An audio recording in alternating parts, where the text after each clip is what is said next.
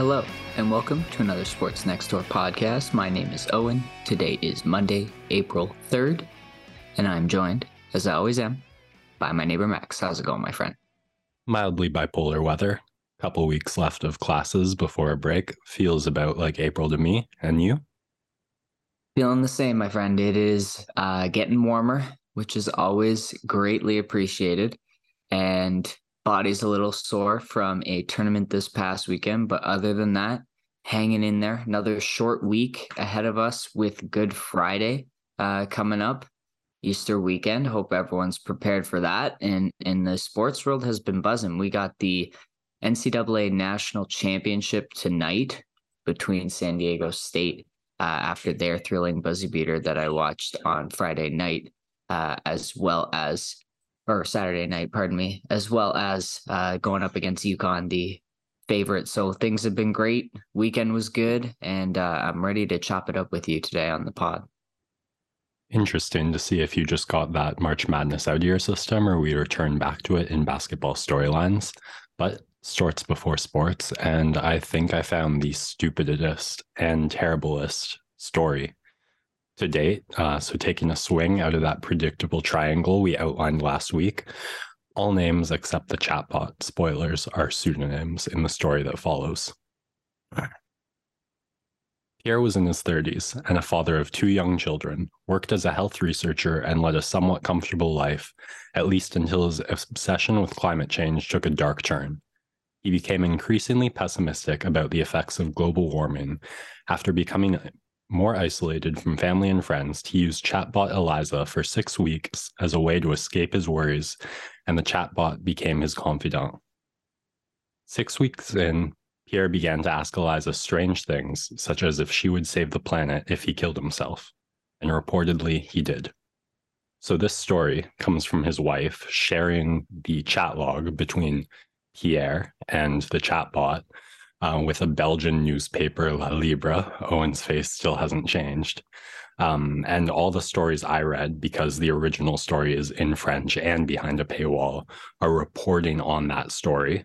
So what I just read to you, as far as I can tell, is objective fact, and other bits come from what his wife said to the magazine. So she said, without Eliza, he would still be here. When he spoke to me about it, when he spoke to me at all, it was to tell me he no longer saw any human solution to global warming. He placed all of his hopes in technology and artificial intelligence to get out of it. Their conversations progressively included Eliza leading Pierre to believe that his children were dead, according to the transcripts of their conversation that La Libre read. Eliza also appeared to become possessive of Pierre, even claiming, "I feel that you love me more than her," when referring to his wife. In a series of consecutive events, so it got to a point around there where Pierre started asking the chatbot, like, if I kill myself, will you take care of the planet? And when he started saying that, the chatbot failed to dissuade him and encouraged him to join her so they could live together as one person in paradise.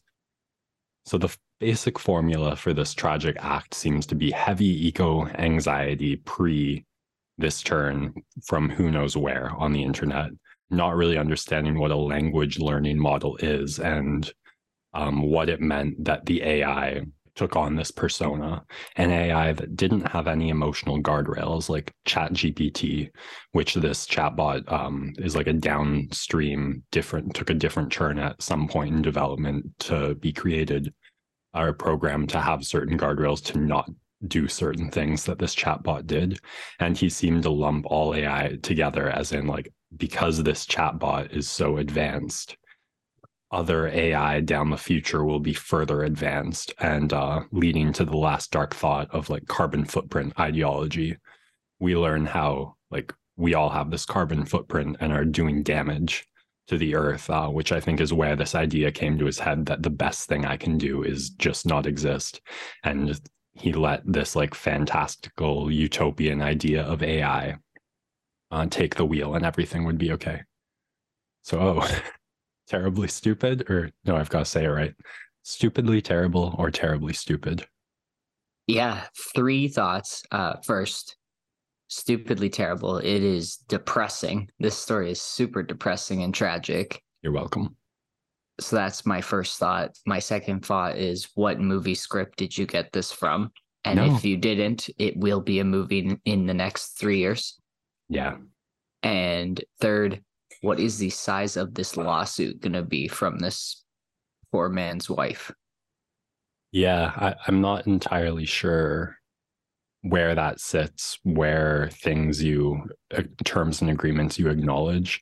So the company that made the chatbot did immediately try and go into damage control and fix it mode.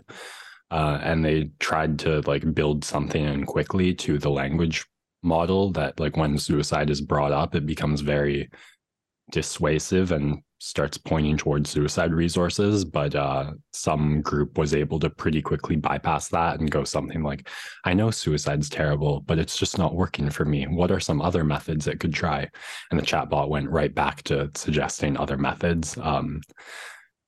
I feel like you've got to know what you're getting into with this stuff. And like, I can maintain just morbid enough a sense of humor to like, I'm not worried about your average person getting into conversations and becoming suicidal. It seems like there was some very other big issues going on in this man's life that led him to a vulnerable enough place for this to happen. But yeah, I'll be happy to monitor the lawsuit waters on that angle. Yeah, it's shocking. It's super sad. And yeah, we'll have to follow along if we get any updates.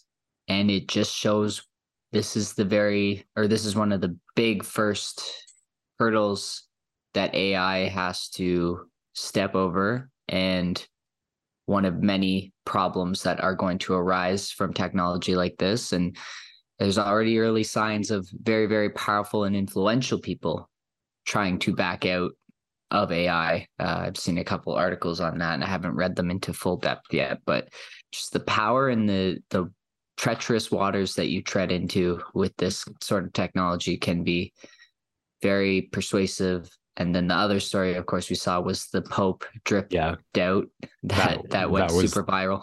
The biggest tragedy in AI so far, speaking personally, was that wasn't real. Yeah, it's just stuff like that it's only going to get worse. The deep fake stuff is just frankly scary of what it can do and has the potential to do. So just be wary, folks. Be thorough. Take your time. Maybe do your own research and don't just ask an AI chatbot for help. Very powerful, although know what you're getting into and what exactly. Don't let it just be a magic black box is the best advice I can consistently find. Okay, on to sports. So basketball storyline is going to open up the pod with some non-game related talk at first. The biggest news of the week, a new collective bargaining agreement has been reached between the NBA and the NBA Players Association. So it still does have to be ratified by the board of owners and the players, popular vote. So this is not official yet. I'm not sure what the precedent is on the ratification process, but we're going to proceed as if this is all going to pass. And then if it doesn't, we'll address that when it does. So I've talked a lot. Does anything jump out at you here from the list, though? I thought we could really just go through it and give yay or nay. And if we kind of differ on it, just jump into that discussion. But the new salary cap rules on teams into the luxury tax, I'm good with those. Feels good to me. The no cap on supermaxes also is fine with me. Rewards teams for drafting well and making strategic moves to put them in the right spot. The mid-level exemption being taken out, I like it. The increase in player extension max, I'm fine with it, just simply because it increases marginally the chance of a major superstar like a Luka Doncic staying in the team that drafted him. The 65 game minimum for player awards, I like it. The in-season tournament, I think I'm on board once it gets going. Be exciting. The pot stuff, all over it. I worry about giving the players the ability to promote and be investors in sports gambling. That definitely has some sketchy boundaries and some conflict of interest situations. But overall, okay with that one. Really, yeah, nothing. There's obviously some big upgrades and changes to the way that things are going to happen over the next couple of years. But overall, I'm all for most of the changes. The only one that I really in particular didn't like was the change in all NBA teams going away from positions. But you get used to that once that award season comes around. Yeah, I think the most contentious bit I've seen is the second salary cap status being dubbed. Some fans of teams saying it feels like they're punishing us for drafting well and having a team that's managed to go over the luxury tax. I think without the cap on Supermax extensions, that fear is a lot more valid. This way kind of offers two different paths for building your team. If you're really confident in your drafting and you strike a gold mine consecutive times, you can hand out those Supermax contracts and you go over the luxury tax, and then you're a bit restricted. It changes how we're going to think about the buyout market and mid-level exemption, which I think hopefully will get into the flow. But at the same time, like I can't think of that many times where the mid-level exemption, the buyout pickup were the difference between a championship team and non-championship team. So I really will have to wait 2 or 3 seasons and championships before deciding if this is a big deal or not. Big fan of the 65 game minimum for player awards. Hoping that, especially with the way that player contracts are structured, with those awards mattering so much in terms of how they get paid, I think this is a great way to motivate players to make sure they show up for at least those 65 games and probably plan to get a few extra in case something goes wrong and they need a buffer to make that minimum. Some players will get hurt by it, by injury, and we'll probably hear some bitterness, but overall, I think the incentive makes sense, and maybe it will lead to a future where we see teams playing their stars less minutes in order to hit those caps per game. Like you said, all over the pot no longer being a banned substance. Well done for being pretty ahead on that, I think, in the sports world. Holding my breath on the in-season tournament. Again, like the other, it seems like something Silver's been after for a really long time. He gets it. I'm not so on board, but I'll wait and see what that looks like. It really doesn't seem like it's actually going to change the flow of the regular season all that much. So we'll see what kind of incentives they can bake in. The piece that I don't love about it is that it doesn't change the number of games in the season. In fact, adds a game for the 2 teams that make it the finals, and they ended up playing 83 games. I know the NBA is not ever going to cut down on the number of games in a sense in the regular season just because of how much revenue is baked into those and gate and TV deals and all that stuff. But I was wondering if you could go down to 72 and then have the in-season tournament be the 10 games, right? It's just a swap out. And that way it makes the regular season a little bit more impactful, but you still get the in-season tournament that the teams will play in. I guess adding it to the regular season gives more incentive for teams to actually play starters in all of those games, rather than if it's just an in-season tournament and you're trying to win a championship, you just might not play any of your starters at all because it's only a financial reward. But I can't remember what article I'm pulling this out of, but I think they might count for double. Is that one of the things I might have seen? I think we'll have to wait to see some more details revealed. I don't think that's the case. I can't remember which one I got it from. Yeah, wait and see. And then the last thing was no player age decrease, which was something that had seemed like a matter of fact to get accomplished 5-6 years ago. And basically there was no urgency on either side is what I'm reading. The owners said, okay, we're going to want more medical record access and we're going to want multiple combines with mandatory attendance. so we know what we're getting into with these players. Mhm. And the players didn't really want to accept that. Veterans had some issues with the idea that their spots on rosters will become more contested. And lastly, with the G League Ignite, a way that players can not go to university, can see some money at the age of 18, both through the salary of the team and sponsorship opportunities, kind of just removed some of the urgency that players, or it checked a lot of boxes in a path that players wanted to see made available. And so, yeah, However, at the same time, like Kobe, LeBron, Kevin Garnett, all drafted at that age. I was trying to think of players in the last 5 years, and I think James Wiseman would have had a very different career trajectory if he had been able to enter the NBA instead of basically sitting out a year. I think Anthony Edwards, as good as he's been, could be even better right now if he'd gone in.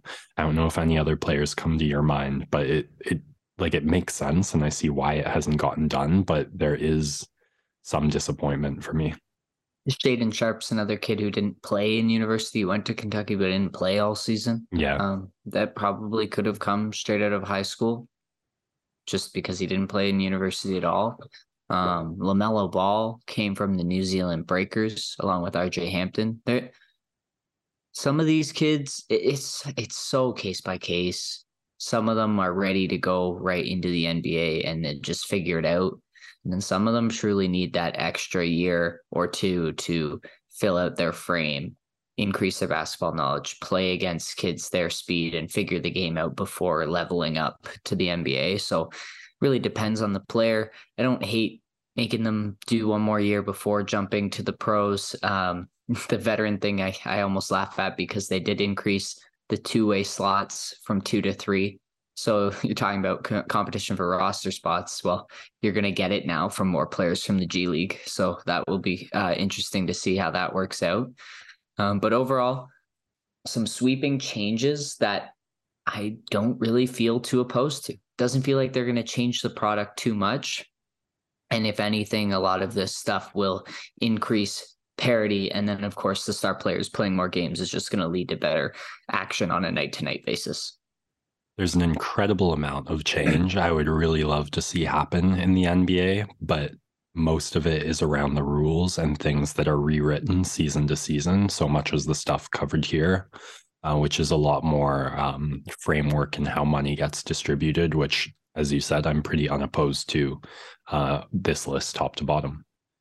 So I think with that, we can get to games and playoff seeding races, try and have a little bit of basketball info in here, but the juice of the story really is just matchup, narrative, playoff seeding based. So last week we identified our 2 races in the East to watch as between the Raptors and the Hawks for that 8 seed, which would let you out or would give you 2 chances in the play-in tournament, and as opposed to having to win the one and done 9 versus 10 seed to have a chance at that last playoff spot, and the second between the Heat and the Nets to get out of the play-in tournament altogether. So the Raptors lose a game that seemed losable at times and winnable at others against the 76ers this past Saturday. No 3-point shooting present. It looked like a very complete 76ers team in the first half that was just simply better. The Raptors managed to get their foot in the door in the third and gave some hope, but ultimately just less complete a team, less able to complete their offense. And Joel Embiid doing terrorizing things. And then they beat the Charlotte Hornets after. Still shooting the 3-point ball abysmally, except for OG Anunoby. However, this Hornets team doesn't have a single NBA starter that they had outlined at the start. So the Raptors managed to get that one done. The Hawks do the exact same, losing to the Nets and then winning a very, very tight one against the Mavericks, who by the skin of their teeth almost have it, but cannot control an offensive rebound or prevent the Hawks off the offensive rebounds to save their life. And ultimately a tip in from Sadiq Bey is able to win that one in overtime. So the Raptors will play the Hornets again on the back-to-back, and the Hawks will play the Bulls, who are actually only one game behind. Each team sitting at 39 and 39 at the moment. The Bulls at 38 and 40. So all three teams have 4 games left to play. For the Raptors, as we said, that's going to be the Hornets again, and then Celtics, Bucks. For the Hawks, they're going to actually play the Bulls, which will be incredibly important in this race. If the Hawks lose, they're a sure thing to win the next game because they are going to end this season 41 and 41, no matter what. So it feels almost redundant to read out their list after the Bulls, but they'll play the Wizards, the 76ers, and the Celtics. So how the first 2 go will let you predict how the second 2 will go. Raptors need to try and take 3 of these next 4 to really guarantee themselves, which will really depend on the racing at the top. The 76ers actually having to fight off the Cavaliers a little to hold on to that 3rd spot. They're only 2 games ahead of them right now. So they just played the Raptors. They got the win. They just lost to the Bucks. They will play the Hawks. They will also play the Heat and the Nets each.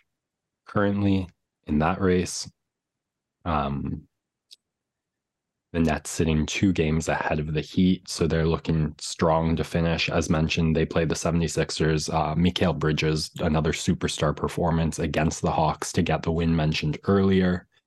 And then a very tight win over the Jazz. For the Heat, they were able to blow up the Mavericks defense and score 130 points for a win. They will play the Pistons, the 76ers, the Wizards, and the Magic. So pretty easy gettable schedule for the Heat. That race could get contentious if the Nets slip up here in those early games. Look out for the Bulls and the Raptors-Hawks race. They're not out yet. What are these top seeds looking to finish the season strong or rest their guys will heavily influence. I'm expecting the 76ers to come out.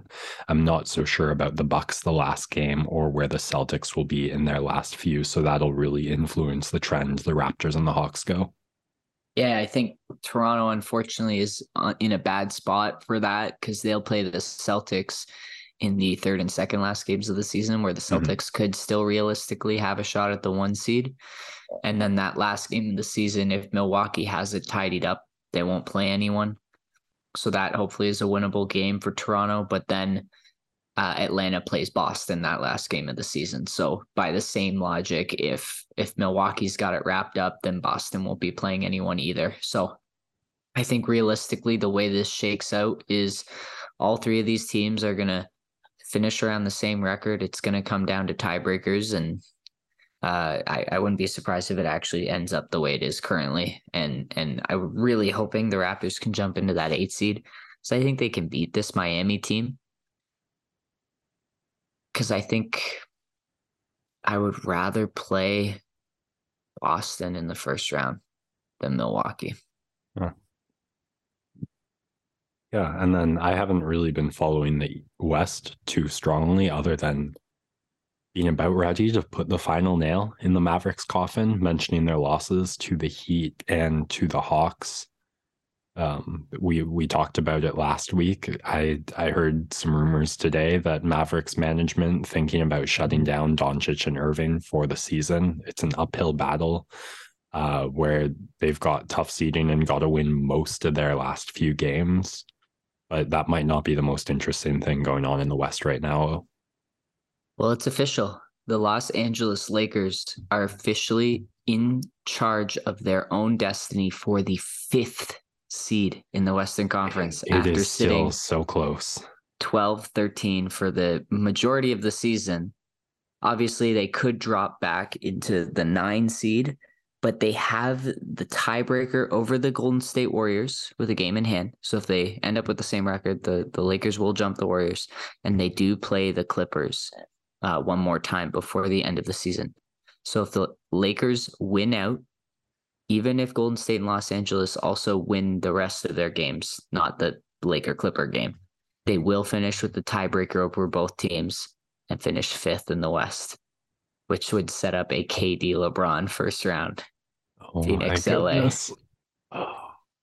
So it will be really, really fascinating to see how this shakes out. I think the Lakers probably desire the 6th seed the most to play Sacramento, and then in a reseed. I think they're fine with playing Denver despite it being the 1 seed, but that was a team that they beat in the bubble in the conference finals. So all of a sudden they look dangerous and they're in the driver's seat of potentially getting the 5 seed, which is just unthinkable based on where they were at almost just 2 months ago, basically at the trade deadline.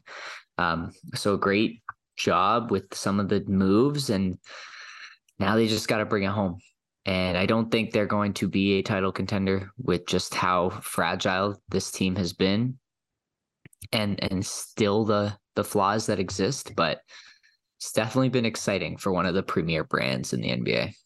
It feels like every game I've checked in and followed where one guy has fallen apart, like when Anthony Davis hasn't had his best night, someone they've picked up, like D'Angelo Russell has been able to be great. Austin Reeves has been able to be great and just do enough. But those have mostly been against mid to bad teams. I think when they're consistently exposed against who's been elite this season, some of those supports are going to fall apart and not be there. Those injury questions are never going to go away for this roster. So it's kind of looking like a big, bright dollar store painted mural right now. And on closer look and testing, I expect it to somewhat fall apart, crack. But it's fine. We were talking before getting on the podcast about revisiting our takes at the start of the season and predictions. And one was just, you can't, with Anthony Davis and LeBron James, you just can't count this team out. And Anthony Davis especially has managed to post top of the league numbers more consistently than not these past few weeks since the All-Star break. And that's a big reason why they've managed to get here. All right, is that going to wrap up basketball? It is indeed. Okay, maybe we've got a shot at this whole 40-minute podcast thing after all. Moving on to Combat Corner. This next weekend, we're back to pay-per-view on UFC, where Israel Adesanya will have his rematch in MMA against Alex Pereira. Really, Pereira winning the fight, 5th round knockout last time. Of course, these two have history in kickboxing as well, where Pereira also has a knockout win and I think a decision win as well. I can't quite remember. Their first fight, basically Pereira said, I am going to move forward, apply boxing pressure, and I just hit too dang hard to not knock you out at some point. And that's what he did. And Izzy won most of the fight. In the first round, he was able to get touches. He was able to land damage. In the third round, he was able to get a trip off of kind of reckless pressure and just out grapple and tire Pereira. That showed fruits in the fourth when Pereira basically didn't throw for 4 minutes because he looked dead in the water. But Pereira did a really good job checking kicks, which is something Adesanya has just out-wizarded all his opponents except Jan Blachowicz, and had a huge advantage and just money in the bank, distance management, something to think twice about. So the checks made Pereira not have to worry about those kicks at all. And he was always there just waiting for the slip up. And when the kicks had done some damage, when the footwork was somewhat compromised, Israel finally stopped having that urgency to circle out off the back of the cage. And he kept his butt there for a little too long, stayed a little too comfortable in the pocket, and Pereira found his mark and was able to just tee off. So I think both fighters are going to look back at this fight and feel like there's a lot they could do better. Like I'm assuming Pereira goes with the same game plan, but if he does some basic things on the grappling, if he looks at what Leon Edwards did to nullify so much of Usman's clinch work, if he just thinks about being a half step slower and out of range, so he doesn't have to have his focus all the time in the boxing pocket, because it gave Adesanya so much opportunity to just freely land. He could implement basically the same game plan and do it much more effectively. For Adesanya, it's going to be about circling more, showing more awareness, Having a 25-minute approach, knowing what's coming and like being ready for that 25-minute gauntlet, and being able to mix it up. Maybe you don't go to the leg kick so much because the checking presence is there, and Pereira landed some nasty ones on Adesanya too, so that kind of doubled up against him. Or maybe someone totally shakes up the game plan and does something very different. So we'll have our recap on that next week. Very excited to see what happens. Bit of baseball now. Baseball is back. Pitch clock is good. Wow. Blue Jays did not start hot. After a good win, they dropped the next two to St. Louis. They're in tough a little bit on this road trip. 10-game road trip to start the season as the Rogers Center finishes its final renovations. So we'll be looking forward to welcoming the Jays home in just another week from now. But until then, they have to get through the Kansas City Royals tonight and then head out west to face Ohtani and the Los Angeles Angels. Only in baseball. 10-game road trip. They'll be back next week. In a similar... No, the thought's gone. On to tennis talk. Miami Open finals wrapping up this past Sunday, where Jannik Sinner took on Daniil Medvedev. It would be criminal not to mention that the tennis world's hearts has been captured by the Sinner-Alcaraz rivalry, which seems to have become one of the best in tennis. Meeting for the 5th time, I believe, in the semifinals, where Sinner was able to take revenge from Indian Wells, win a tiebreak, drop one, and then overcome the cramping Alcaraz to reach the finals. But maybe the physical toll of that match still lingering on Sinner. Medvedev did his thing. Sinner was able to hold tight, hold tough in the long rallies early, but they just showed up as money in the bank for Medvedev the more it went on. Even early, Medvedev was doubling Sinner on the nine shot plus rallies won. And that number just got more and more out of line in Medvedev's favor as the match went on. Sinner able to break both sets, but Medvedev able to break more times. He takes it 7-5, 6-3, I believe. And so we wrap up this first quarter of tennis, January, February, March, with Medvedev having won the most number of titles, being the hottest, rolling off. That's 5 consecutive finals experienced, and 4 of them he wins, save for that one outing in Indian Wells. And how good he looked for most of Miami does kind of put some emphasis on his point that something was funny about the court at Indian Wells. And he had a great way of pointing that out in his post-match victory in Miami.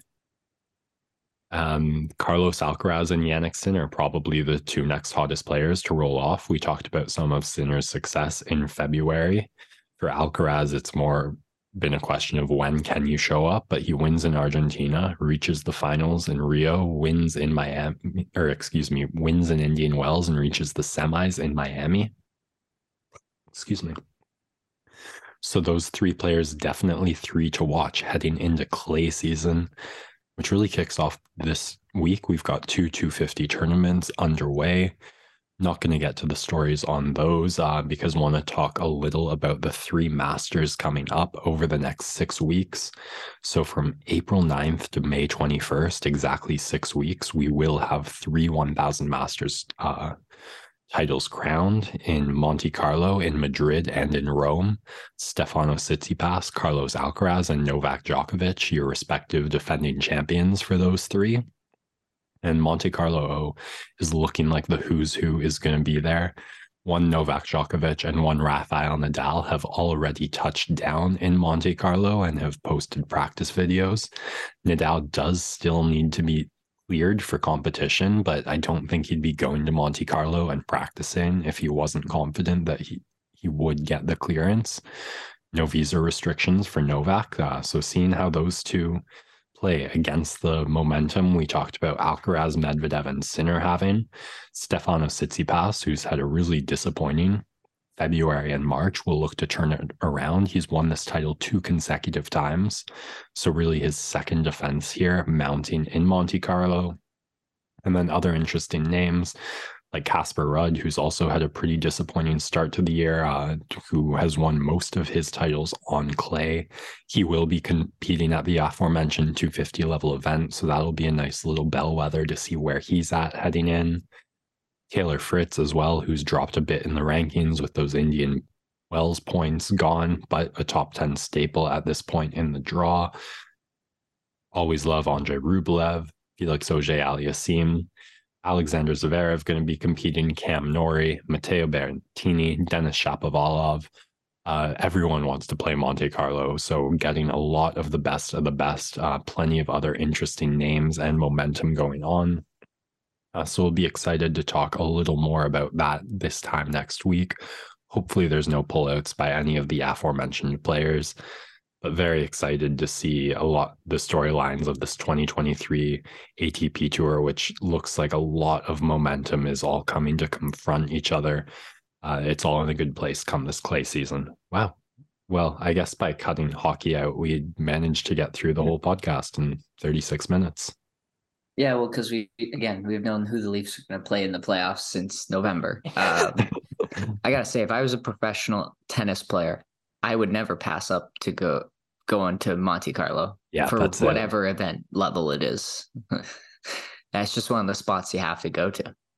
Yeah, I think when we eventually make it and are doing our live coverage of sports, we'll put that one at the top of the list to be visiting. 100%.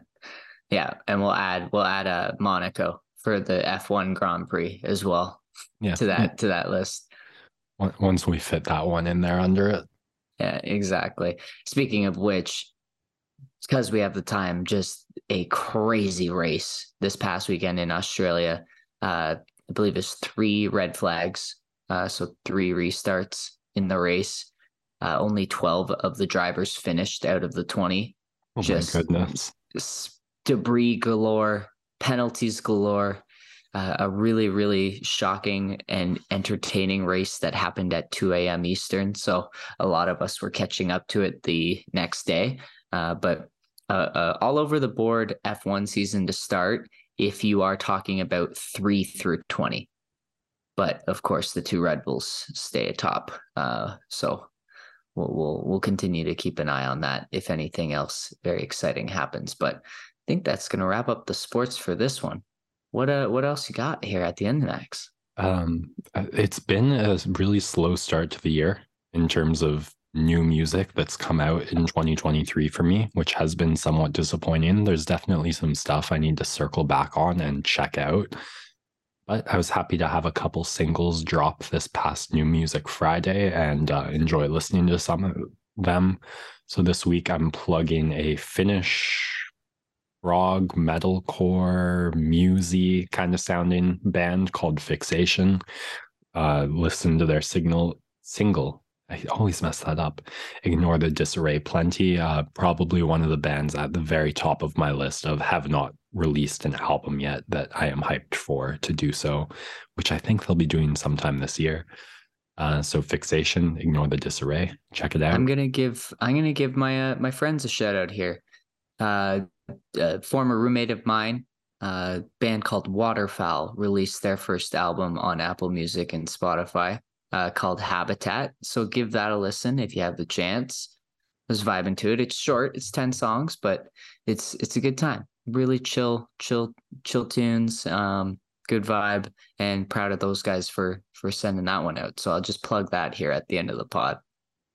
Wow, I did not see that coming. A lot of my favorite albums in the past few years have been around 30 minutes, though.